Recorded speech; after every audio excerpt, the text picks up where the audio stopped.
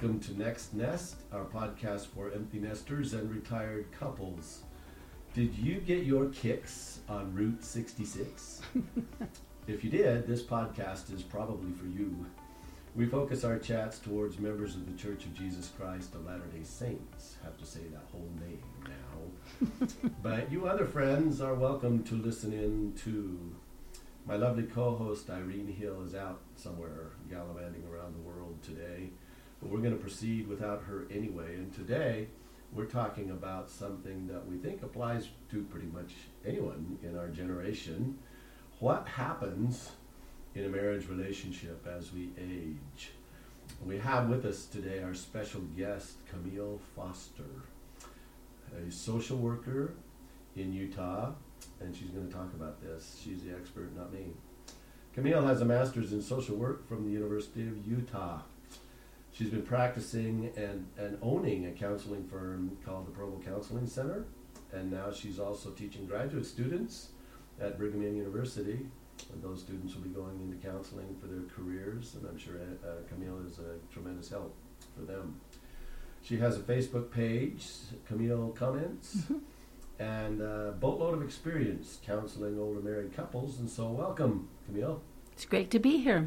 Good. How are you doing today? Great. Wonderful. How are your students today? They were excited and engaged. A lot of fun. They were? Yeah. Okay. And you have like 5 or 6 that you work with on a daily basis?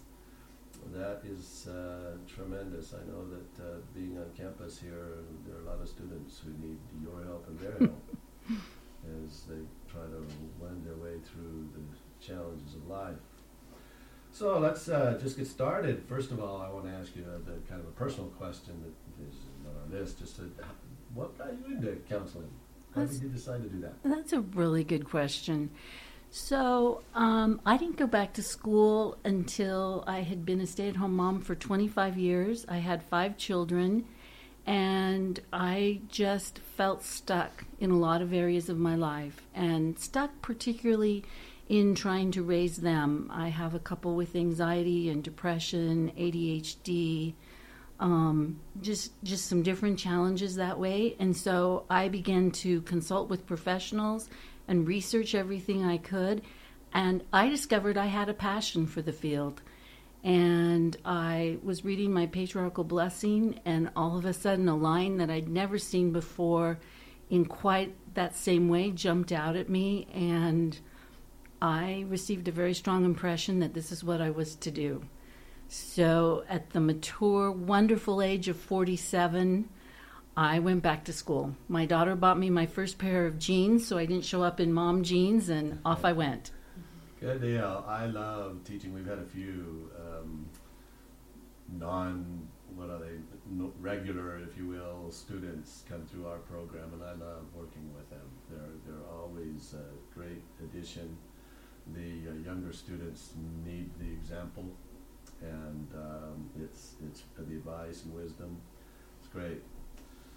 All right, so life, it seems, plays out in phases.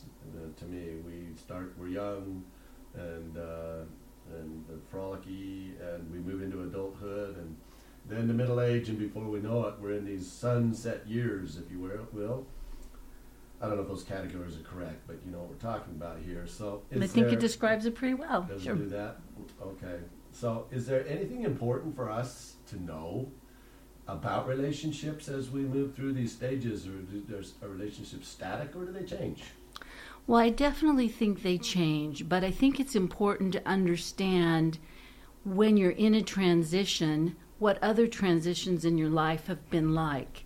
For example, when you had just stayed at home and you hadn't gone to school, and all of a sudden you climb on the school bus and you're away from your mom all day, that's a huge transition. And you might have feelings of wishing you still got to stay at home, and that schoolwork is so hard, and you miss your life that you had before you started school. But eventually, once you accept the reality of your situation and the requirements of that situation, you begin to adjust and you begin to enjoy it. And just as you kind of settle in, you move on to first grade and you learn reading, and you think back, oh, I wish I were back in kindergarten again. It was so nice and so easy. And before you know it, you're moving on to junior high, and that's a really awkward, difficult transition for most of us. Most of us have very painful memories about junior high. We go into high school, college, missions, or early marriage. And if you think back on those transitional times, it wasn't all that great. There were times when you felt anxious. There were times when you felt stressed. There were times when you looked with fondness back on the other stages that you've been through. And I think as you approach old age or that aging time of your life, is no exception. You're going to have dreams or wishes that you were back again when you remember things being so much easier. And so I think if you just accept that each change brings with it a little bit of distress, a little bit of reorientation, and that's all normal, it's going to be easier to go into a new stage. Okay. Obviously, those things play out differently for each individual. But if we look at it generally, and I don't know if I'm being PC here or not, but if we look at it generically, can we say that there might be differences between men and women in the way those things kind of play out? Absolutely. Oftentimes, women, as they begin to reach menopause and they begin to age, they can have a surge of testosterone, and they can decide that they want to go out and they want to start their own business and they want a career. And at this same time, their husband is looking back on life and realizing that he missed out on connections and relationships and having a strong urge to stay at home more and reconnect with family and children. And this can be compatible if both work with it, or it can create a lot of disharmony if both aren't willing to accept the differences. We talk a lot about, we hear about midlife crises. And I think mostly those are associated with men when we talk about them. What about women? Oh, absolutely. So just to clarify, there's no clinical term midlife crisis. Many times what happens is people have put off hopes and dreams, or they've conformed to others' expectations, and by the time they reach midlife, they're done with that. And it can almost be compared to being a teenager. And they can feel rebellious, they can feel bitterness, and they do go through changes in the way other people are perceiving them. It doesn't mean that it wasn't there all along. It just means they couldn't find their voice early enough in their life to express it in a helpful way. And sometimes it's a very destructive time for some people. So it doesn't really come at a certain age. It can be different ages for different people, and it can play out in very different ways, I would imagine. Yep. Okay. Well, all of us, I think, as we get, I don't like to use that word older, that mature dates us. Okay, mature I think works. All of us seem to kind of want to leave this world with something that we can leave behind, something that says this, Rob or Camille was here. What kind of things, does that become more critical for us as we move through the later stages of life? And so what kind of things sometimes make sure for us that we're changing in a way that can leave us fulfilled with our lives? Let me back up to give a little bit of background on that. Yes, absolutely. We want to search for meaning and integrity in our later years. And Erik Erikson, who was a sociologist who did a developmental model that we still follow today, he called this stage of life integrity versus despair. So if we look back on our life and, we have kind of some compassion for ourselves, and we understand that we didn't do everything perfectly, but generally we're happy with our life and we feel fulfilled. We have integrity, and we have contentment and peace, and we're willing to kind of move on. If we don't feel that way about our life, we can fall into despair and depression and discouragement, and it becomes a really challenging phase to come out of. So we always have to be living life to what's my greatest purpose here? What am I doing here? Am I fulfilling my purpose? And I think there's always benefit in realigning with why am I here? What is my mission, and what does God expect of me?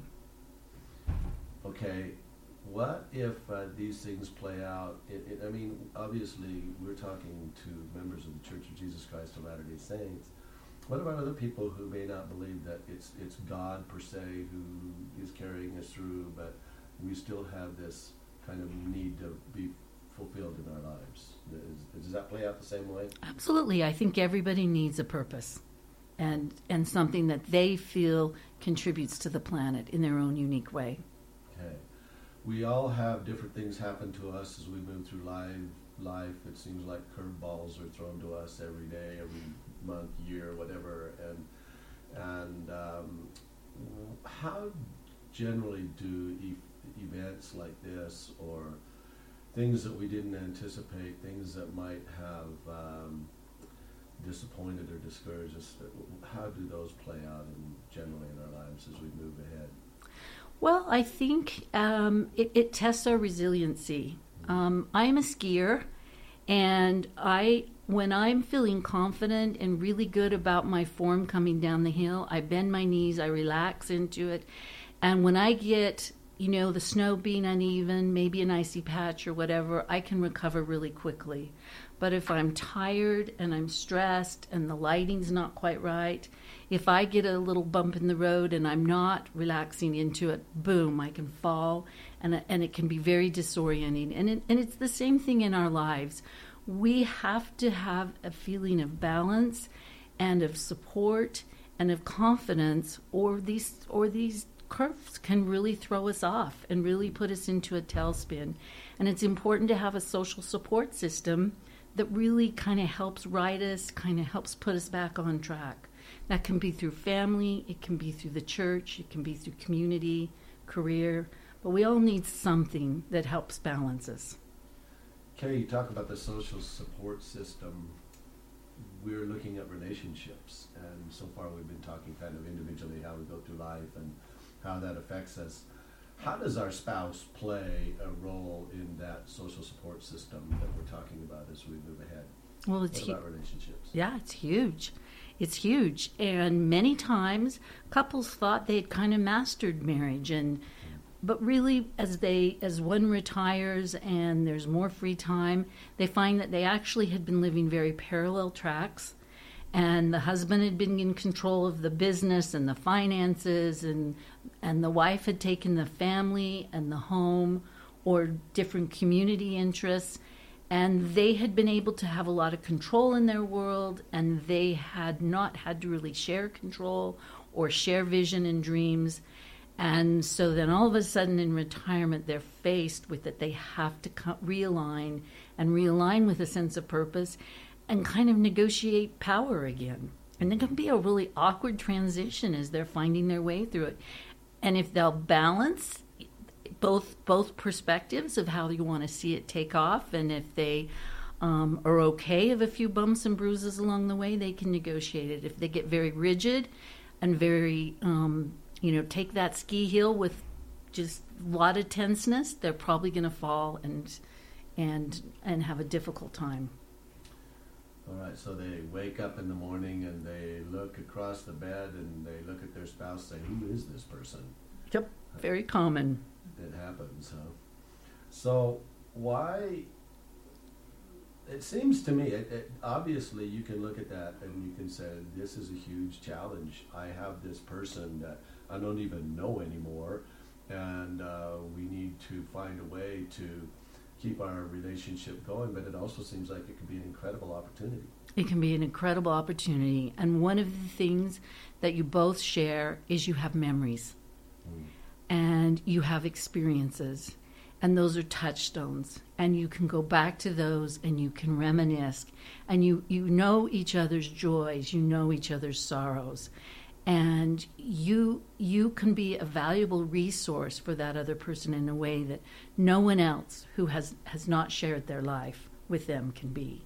So it's an amazing opportunity to reconnect, to strengthen the relationship, but also joy in the successes that the relationship has enjoyed through the years. Okay. Two things are coming to my mind right now, and I don't even know if they're related, but one is that when I was a youngster, I used to look at people who were really, really, really old, like 40, Yeah. 50, something like that. So old. And I would look at them and I would think, they've got it all figured out. Their lives by this point must be pretty near perfect in every way. And I realize as I get older that that's far from the truth. And so that alone is kind of a shock, and how you deal with that. The other one is, I think you talk about looking back and kind of reminisce about the good things and good old days and forgetting the bad old days, I think. But when we're young and we fall in love, there's this twitterpation and this kind of infatuation and all of that kind of stuff. But we have these really strong feelings. I have heard couples who have, for whatever reason, remarried again later in life, and they find somebody, and you can tell that they're almost these same feelings of twitterpation and everything. How can you, if you've lost that in your marriage, and here you are as empty nesters all alone again with this opportunity, how do you restore, maybe not those young feelings, but this feeling of real deep love and satisfaction, and looking at your wife saying, man, she's hot, What do you do? I think it starts with gratitude.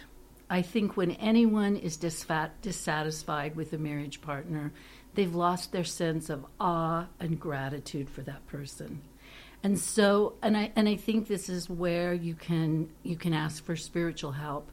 But I think that if you want to really strengthen your marriage at this point, you need to really think about the strengths that person has, the resiliency that person has, and how grateful you are that they have shared their life with you. Okay. And hopefully for many, many years. That's right. If you look at a marriage, a couple gets to that stage where the kids are gone, they're around somewhere, we still like to have them in their lives, we love to have the grandkids in our lives, but we're in a late stage marriage. We know that by this time that we still hope we have a lot of years left, but they're diminishing. How do we create rewards at that stage of our lives with a relationship? And also, what kind of things do we need to watch out for? I think we need to watch out for complacency. I think we need to watch out for boredom. I think we need to watch out for ingratitude. And I think we need to plan for surprise and curiosity. Nobody likes to watch a movie that they don't get a plot twist that just surprises them. No one likes to listen to music that never changes rhythm, never changes intensity or vibrato. And our lives are the same way. We have to never lose our wonderment and our astonishment at just living life. And I think one of the opportunities that this age of life affords us is that of travel. If you want to shake up your life and shake up what you are, the doldrums that you're in, travel. First of all, it'll be, nothing will probably go the way you want it to go, so your flexibility will be tested. You'll see sights that never occurred to you before, and you'll talk to people, you'll taste different foods, so travel is an amazing opportunity. And the other thing is look for the humor. Look for the humor in just the everyday. The other night, I came into the kitchen, and my husband had cleaned up the kitchen for me, which was very nice. Mm-hmm. But he forgets occasionally my dishwasher rules, which are the nice pots and pans and knives don't go in the dishwasher, and I have a prized possession, a rolling pin that my grandmother, who was born in 1886, rolled out all of her pastries and all of her pies, and I have used that for the last 40 years. And it has this gold sheen to it, and it can't go in the dishwasher, which I've explained that to him. So I went and I was unloading the dishwasher, and I saw my grandma's rolling pin already had gone through the cycle. The gold rolling pin was now silver and tarnished. So I picked up that rolling pin and I headed into his office, and I said, "You put Grandma's rolling pin into the dishwasher," and I marched into his office. So my husband is 6'4" and over 250 pounds, and I cannot see him in his office. He has climbed into his tiny closet and cowering, hiding from me. Oh, no. And I just took a snapshot of that vision, that vision in my mind of me, 5'2", holding a rolling pin, furious, and a 6'4" man cowering in his closet, and I just burst out laughing. And I think you just have to enjoy sometimes life's absurdity and silliness with a sense of humor. Sounds to me like you would be well served to understand the Japanese culture, where the woman is the queen of the kitchen and husbands no. They just know. I don't even go in there. I don't dare. I know in our culture, the wife always wants the husband to be in there as long as we're doing the right thing. As long as you're following dishwasher rules. Yeah, okay. You talk about travel. I know that there are various things you can do with travel, and we'll have other podcasts in the future about that. But one thing that comes to my mind, last summer, my wife and I, Clyde, and I were able to go to a conference that we go to every once in a while in Slovenia, God's country. Slovenia is beautiful. And as part of that, we were able to go and do something. We enjoyed a lot of what we did. But one of the things we really enjoyed was something that we often do together right here at home. We went bike riding, but we went on a trail that went up through the Alps, and that was amazing. And so, yeah, travel, even if you're doing some of the things you normally do, it's a different place and a different experience, etc. Different food, different language, yeah. So, we have kids, and our kids left the nest, as it were, but they're still around. Our grandkids are also still around, and we love them, and we want to help them every way we can, even if we see them struggling. What do we do with what does dealing with kids and grandkids do sometimes to a relationship at our age? Oh, that's a really good point, because one spouse may have lots of energy and lots of time and lots of patience with children, and the other spouse may not. So that's something that needs to be negotiated. But I also think that the couple needs to come up with a shared vision of what they want to leave, what legacy they want to leave with the grandchildren, and what that's going to look like. Maybe they take them up and have a family reunion at Grandpa's ranch and talk to them about memories like that. I know my mother, it was very important. She passed away just a couple of years ago at 90, and it was very important to her that she write the stories of her childhood for her grandchildren, because they didn't have any concept of what it was like to grow up in rural America on a farm in the Depression. Mm-hmm. And my dad supported her through that project, bought her a computer, hired a graphic artist for her, and they put together this wonderful book of my mom's stories, and it was a project they both worked on, and they had tears in their eyes as they shared it with the grandchildren. And every once in a while, and then we put it online, so it's also available online. And every once in a while, I get an email or a call. Where's the link to Grandma's book again? And it has really mattered to them. So I think if the couple sits down and says, what are life lessons we've learned? How do we want to share that with the grandkids? How do we connect them to the people we knew on the family line that they've never known? And they plan together that they can look at the opportunities to be with the grandchildren in productive, helpful ways. And that's part of, resolving that integrity versus despair answer. Seems to me that there also is a balance in there, right? That sometimes we have a tendency to want to maybe, say, jump in and try to do something to help our grandkids without really recognizing fully that their parents are a really important part of that equation. Yeah. And how can we do that sometimes without stepping on toes of our own children? Well, I think we need to remember we're never the disciplinarians. It's actually never our job. It's their parents' job. But I tell my kids, I accept that, but it's my job to play with them and have fun with them and give them as much sugar as I possibly can. Feed them the Oreo cookies, take them to get ice cream, all that wonderful stuff that just makes our adult kids go crazy. That's right. That's job. Sugar. But we never correct them, and we never really give the our children advice in raising their kids unless they ask. But it's their job, it's their journey, and we now get to just sit back and watch the struggle. That's part of a chicken's growth, is breaking through that egg. If they don't break the shell themselves, they don't have enough strength to go on, and we have to just observe the process and be content with our place in that process. And love. Mm-hmm. Yeah. Well, kind of on a different line, I know that years ago, a decade, 2, 3, it was quite rare to see a couple get divorced at the empty nester stage, and now that seems to be increasing quite significantly. Why is that? Why that sudden upsurge?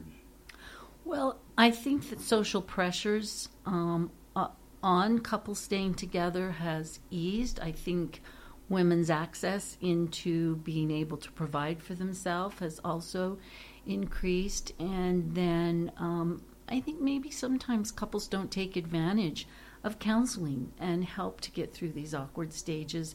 I know I have children come to me in my practice that are just broken up about mom and dad's divorce, even though they're in their own midlife and in their own lives. It does break the family, and every effort should be made to sustain a marriage.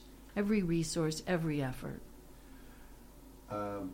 Is there kind of particularly among men, I know there used to be a stigma about seeing counselors, I'm too tough and strong for that. Is that breaking down?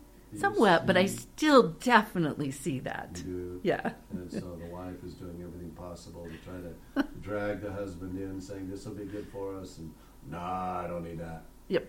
I think that still exists. And we play with it. We can have a lot of fun with that in session. I'll bet. So, given the possibility that the divorce is increasing, what kind of things should empty nesters do to try to make sure they avoid that, to keep their marriage vibrant and strong? Give us the 6 great points.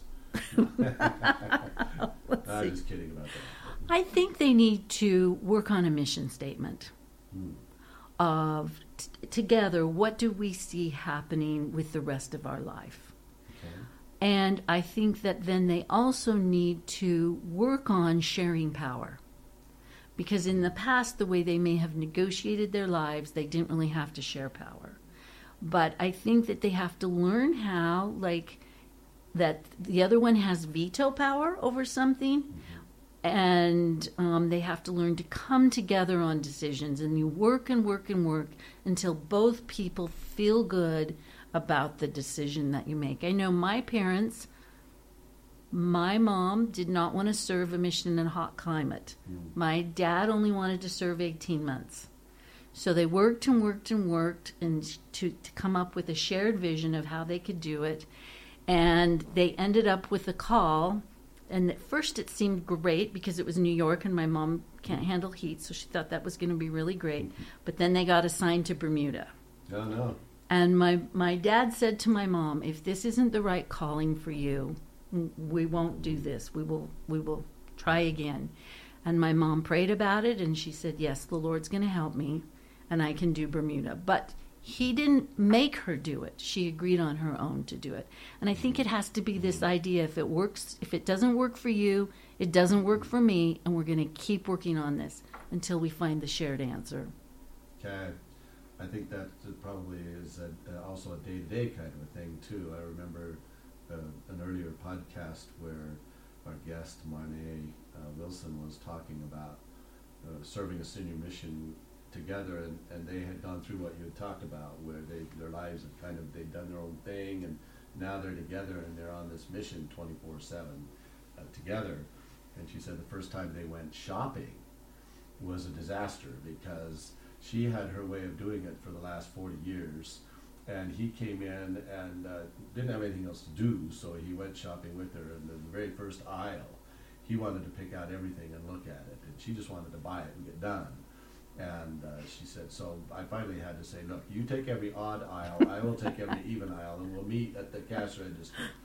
So I would imagine those things just day to day. Just day to day, renegotiating a life together.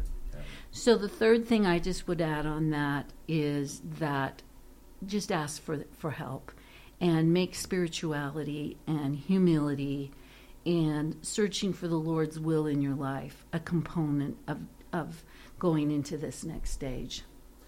Okay.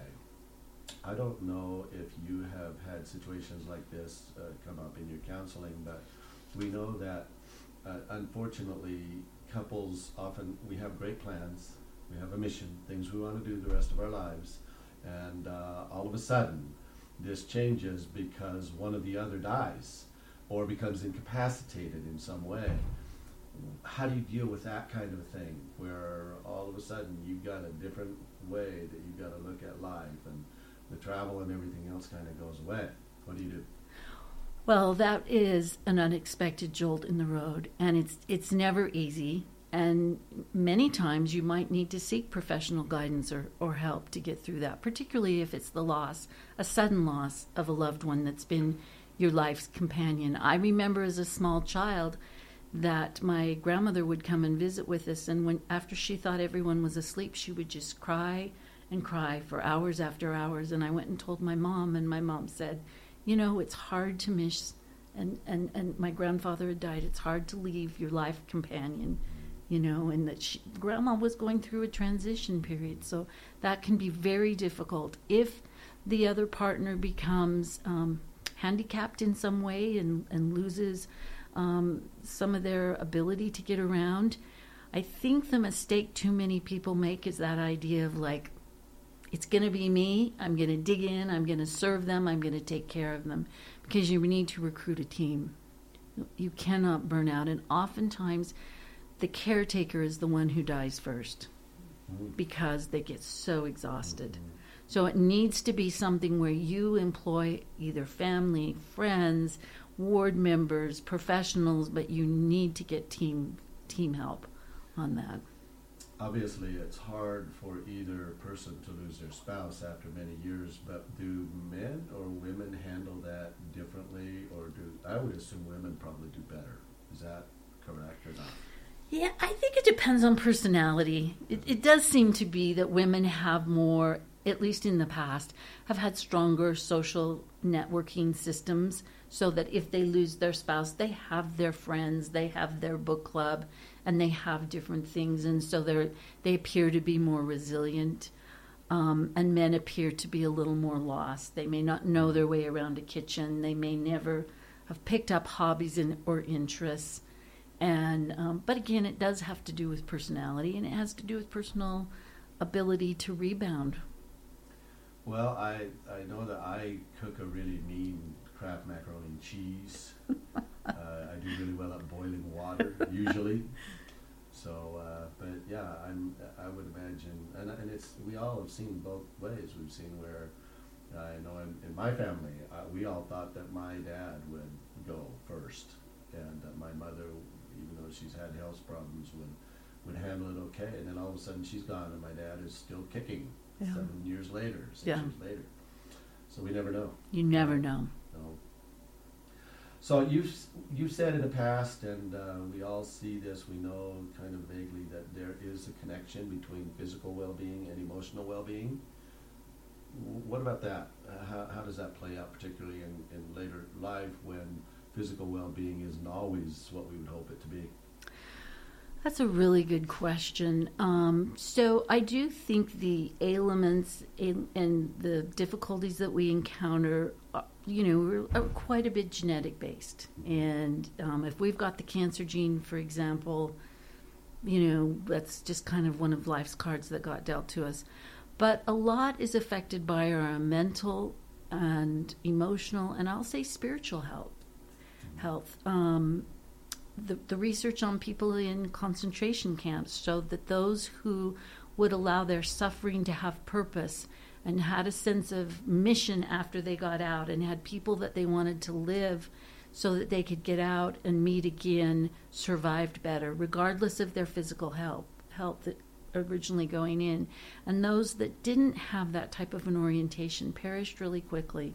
So again, we have to be spiritually aligned, and we have to be accepting of the different obstacles that come our way.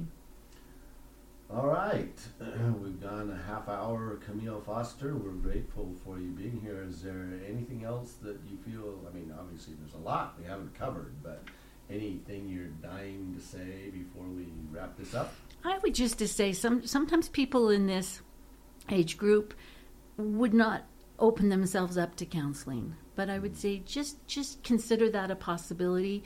If all of a sudden you're very depressed, you've lost a loved one, you've lost physical capacities that you had kind of counted on going into old age, don't be afraid of talking to a counselor. You might be surprised at the refresh button can reset on your mind and your life. Along those lines, what's better, to counsel individually or together? Or does it make a difference? Any kind of counseling you'll open yourself up to, I think is great. I think it depends. And sometimes it's good to see a whole family system, and sometimes it's better to see an individual. Okay. All right. Well, again, we've been here for a while, and we're very grateful for Camille Foster for you coming over across campus and herding your way all the way from 9th East. And we appreciate that and look forward to chatting again someday. Thank you very much. Thanks for having me, Rob.